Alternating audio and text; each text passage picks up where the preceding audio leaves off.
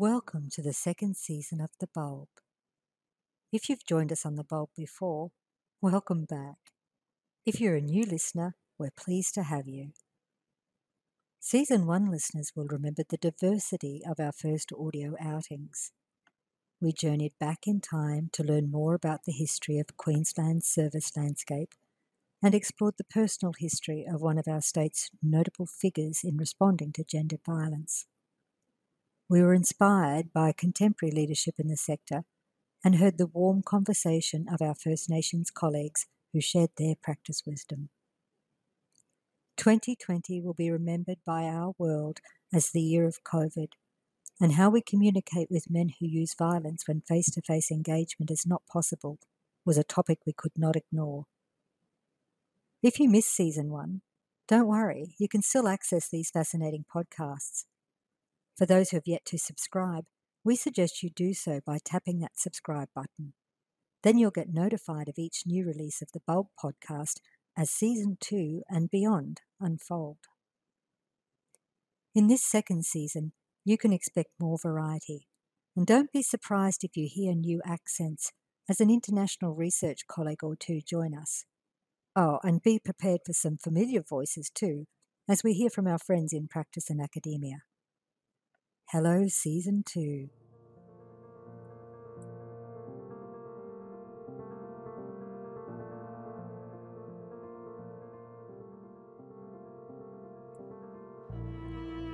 The name Megan Greeson will be well known to many listeners. Her name was certainly well known to our researchers at the Centre because in recent years in our work exploring sexual assault response teams, Megan's published papers were very valuable. This episode of The Bulb has an international flavour. Here we learn more about Dr. Megan Greeson, an Associate Professor of Community Psychology at DePaul University in Chicago, Illinois. Hello, Megan, and welcome to The Bulb. Thank you so much for joining us today. Thank you. It's great to be here. It's so lovely to have you with us all the way from Chicago, and we appreciate that you've already made a little movie for us, for which we're really grateful. Megan, you've been a researcher across a number of areas. I was looking at your publications this morning, but the central theme revolves from my kind of cursory glance at the issue of sexual violence. And I think listeners would really love to hear about your journey as an academic, and in particular how you came to work in this field of gendered violence. Yeah, I think that's a great question. So, when I was in college, I got really interested in gender based violence. At the time, I was actually focused more on domestic violence and was just thinking about how, violence is this awful injustice. And then we often layer on this additional injustice of not believing people or blaming them for what's happened to them. And so I thought that was really important and wanted to be a part of addressing that. At the time, I really thought I was going to be like a counselor or a social worker, but I got involved in some research that I thought was having an important effect on helping agencies do a better job of responding to and understanding violence. And so I kind of got the research bug from there. But before I ever went into research, I did do volunteer advocacy, both for women with abusive partners and then later for sexual assault victims. So I had some of that on the ground experience too. That's really interesting, Megan. And so along on this journey, you've learnt lots. And I wonder if you could share with us your top 5 lessons, because you've really become a specialist now in community responses to sexual violence. And if you could say, well, if there were 5 things that I would really love to convey to people about what we know, what would they be? Yeah, I think one of the first ones is always starting with a victim centered or survivor centered approach to the issue. That when we really focus on thinking through what does the survivor want in the situation and how can we help empower that survivor to get what they need from us, I think is really important. So respecting their choices, and then responding to them in a way that's sensitive, or we call it trauma informed, in a way that's really respecting the harm that's been caused toward them and is going to help heal some of that harm. So I think that's one of the ultimate big lessons is that everybody needs to be taking that approach, not just the sexual assault specialists, not just the counselors, but really every step of the process needs to be thinking through this person has been traumatized and how can we as responders help heal some of that, helps to give back their power by giving them choice and not add to it by making things harder for them. So I think that's number one is that victim centered focus. A second one that I think is so critical with these interagency response teams is just really understanding the roles of the different groups and finding ways to come to an agreement about whose job is what and how do those overlap and how are they different, right? When people are able to understand, okay, this is my job, this is your job, I can help you out, you can help me out, but how are we going to make sure that we don't come into conflict with one another? I think that helps everything go smoothly, right? So, like getting the sexual assault specialist to understand what's their role when interacting with police, and for police, what's their role when interacting with advocates. Same thing with the medical forensic groups, right? Helping them really establish those roles as well as their limitations. I found that oftentimes before groups start working together, that there can be some kind of frustrations often in communities that they might feel a little bit frustrated with, like, I don't understand why they do that. Why would they possibly do that? But they take some time to really unpack, okay, for police, why do you do what you do? For sexual assault specialists, why do you do what you do? Same thing with medical forensic nurses, why do you do what you do? When they take the time to really unpack that, they start to understand more clearly where each group is coming from and then also how they can more effectively help each other. So I think that's another really important take home is find a way to get everybody together, find a way to get everybody to really understand the other groups and then agree on what are the boundaries between our roles so that we don't get into trouble and conflict later, particularly in front of a victim. So I think that's so if the first one was victim centered, the second one was roles. A third one is really this focus on improvement, right? And so interagency response teams exist to think about how can we as an entire group improve our response to sexual assault in our own community, right? We're not waiting for funders to tell us what to do. We're not waiting for it to get better magically on our own, but that we're systematically going to get together and think through how can we do better. And what that looks like really varies for community to community. But finding some way to get together as a group and talk about these are our concerns with what we're doing so far, as well as these are the things we're already doing really well together, and finding a way to really create some collaborative strategies for addressing that.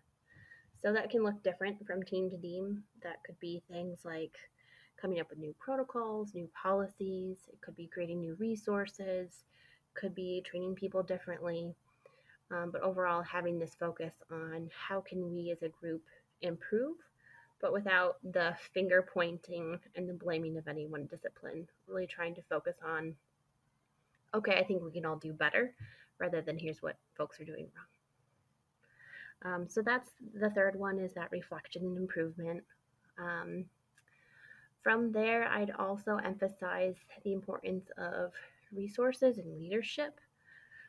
Having some if you really need to have folks that have the time to get together, right? So that the people that they work for are willing to send their medical forensic people, their sexual assault specialists, their police to meetings where they can talk together or to trainings where they can get together and talk. But this does take some dedicated time. And so agencies and communities need to be able to devote some resources to that. In addition, I've tended to find that having some kind of leader, and that often takes money, can really help.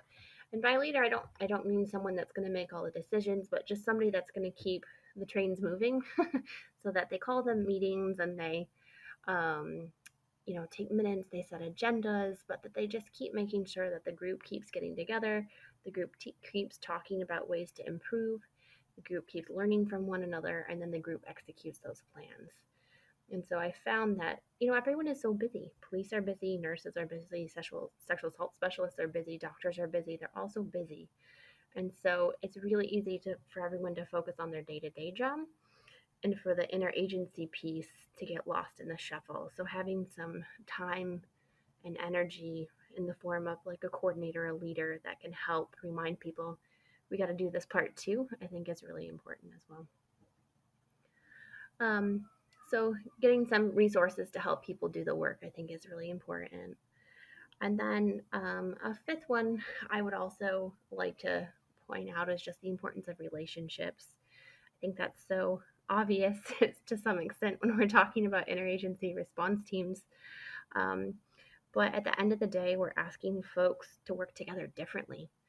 And sometimes we're asking people to work together differently with groups that they felt frustrated by, that they felt they've had tensions with, right? And so um, working as a team to really cultivate a positive sense of feeling toward one another, working toward helping other people feel understood by you, working toward helping other people see that you are being flexible and not just asking them to change, I think are all important pieces. But at the same time, I think that's also one of the biggest benefits of these teams is that when it does go well, they talk about, oh, wow, like now I really know, I know George at the police station is my go to guy when I've got a question, or I know Sally at the sexual assault agency is who I need to contact. You've got these amazing channels that can develop and a lot of trust where a lot of the work can get done if you're able to bridge those deep, trusting personal relationships. So I'd say those are my top five recommendations or takeaways for folks. And it's interesting because I guess in smaller communities, my guess would be that those relationships then can be repurposed to address other community issues of concern. Because in a smaller community, Georgia, the police officer will not just be your sexual assault specialist, they'll also maybe wear other hats that others will be tapping into as well. Yeah, I've definitely seen that in smaller communities in the US too, of like, maybe that's also your go to guy for domestic violence, right? Yeah. Yeah, So there's yeah. some of the similar players, and it's easier to stay in touch when there's, I think that smaller number of responders too. And I think sometimes we underestimate the importance of having somebody to, I like to use the expression, oil the machine. So someone, as you say, needs to kind of be the resource that keeps the people meeting and keeps the whole network ticking along. So, yeah, those five messages really resonated with me in particular. And I guess you've talked, and it was really interesting to hear about those five lessons. But part of the bulb's agenda too is to flag what we don't know.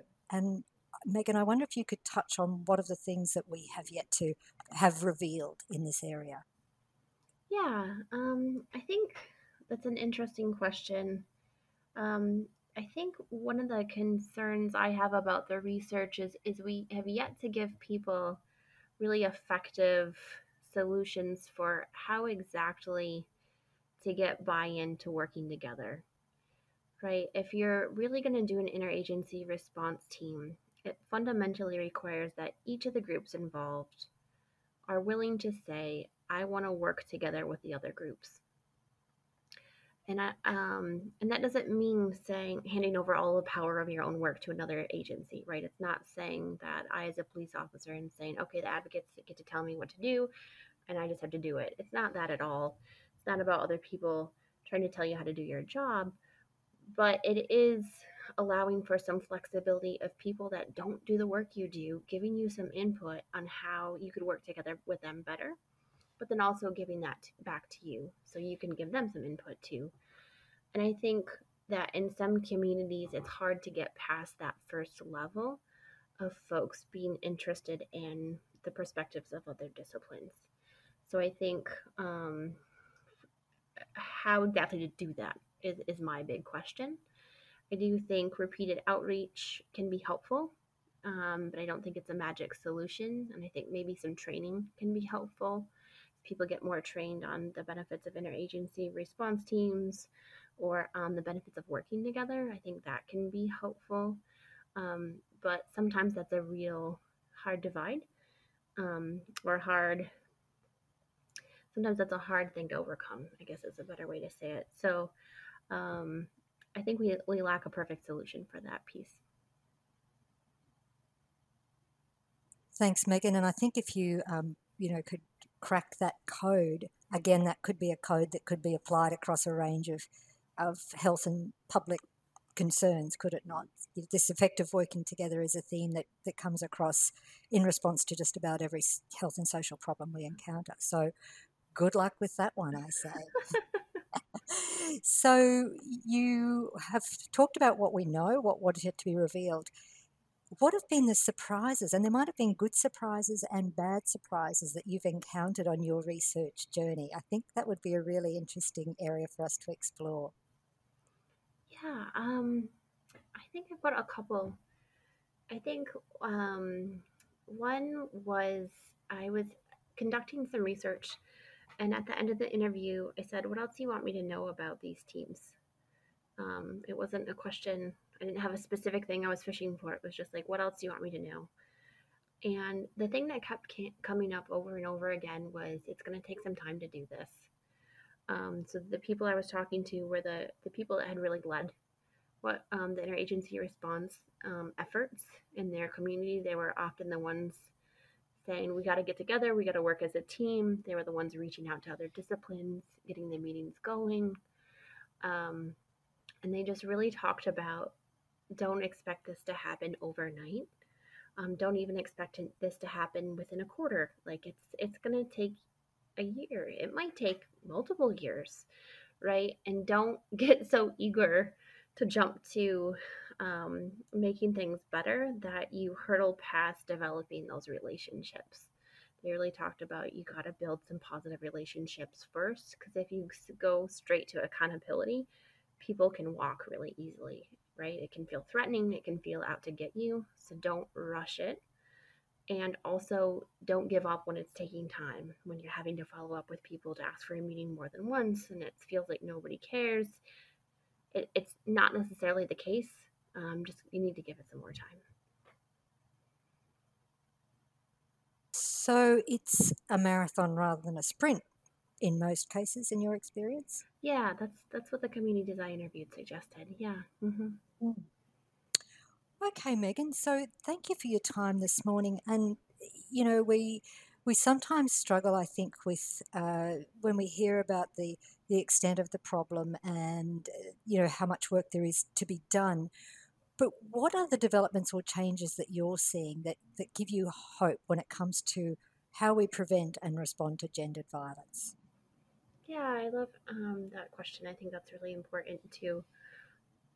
I think I have seen here in the U.S. Um, I do feel like people are more understanding when we approach them about why it might make sense to work on improving the response to sexual assault as a community. So that might be part of the Me Too movement here, might be a host of other factors. But over time, I feel like folks are more understanding of why the social services, why the criminal justice, why the medical should bother all getting together, right? Why it's worthwhile to figure out, how can we do this better as a team? And along with that, I've seen each of the disciplines, not every single community by any means, but I've seen lots of examples of people really being open to thinking through it from a different perspective. I remember going to a training in Florida, um, and the conference was some police, and they were presenting, and they were presenting about how they learned about a new trauma informed interviewing technique. And they talked about how at the beginning they did not like this technique. They did not think it was great, but then they tried it and their supervisors made them do it. And then they were surprised at how positive the outcomes were. And that cases that initially they had thought, this seems suspicious, I don't really think this case is right, they employed the new trauma informed techniques. It led them to better evidence. They investigated, and those cases ended up being prosecuted. So, cases that they would have been inclined to throw out, they became open to this new technique that they learned about from their interdisciplinary group. And they did it, and it worked better. So I think I've been really encouraged by the different ways that people are open to learning from others' disciplines, and that they are willing to come to the table and have the hard conversations about, can I try approaching my work a little bit differently, even if it's new or not my usual way of thinking. Um, give a police example, but I've also seen that with advocates too. I've watched advocates do like ride-alongs where they actually literally ride in the police car with police. I've seen them go to police training them about the work of police and learning from the police and coming to understand more of that perspective. So again, I think that just openness to learning from one another, I think it's been very encouraging. Megan, it's great to end on an inspirational note, and that was a really powerful example of, and it kind of reiterated your point, I think, with how important it is to maintain our victim-centered thinking and doing at the core of everything we do. So on that note, we'll say thank you for joining us on The Bulb. It's been a pleasure. We thank you, Megan, and we wish you a good evening in Chicago. All right, thank you so much. Thank you for having me. We hope you found this edition of The Bulb enlightening. If you'd like to know more about our work, please visit noviolence.org.au. For victims and survivors of gendered violence who may have found the content of this podcast disturbing, free, confidential 24-hour counselling is available nationally on 1-800-737-732 through 1-800-RESPECT. If you would like to know more about responding to domestic and family violence, CQ University offers a range of postgraduate and other study options. Visit cqu.edu.au and search courses for domestic violence to learn more.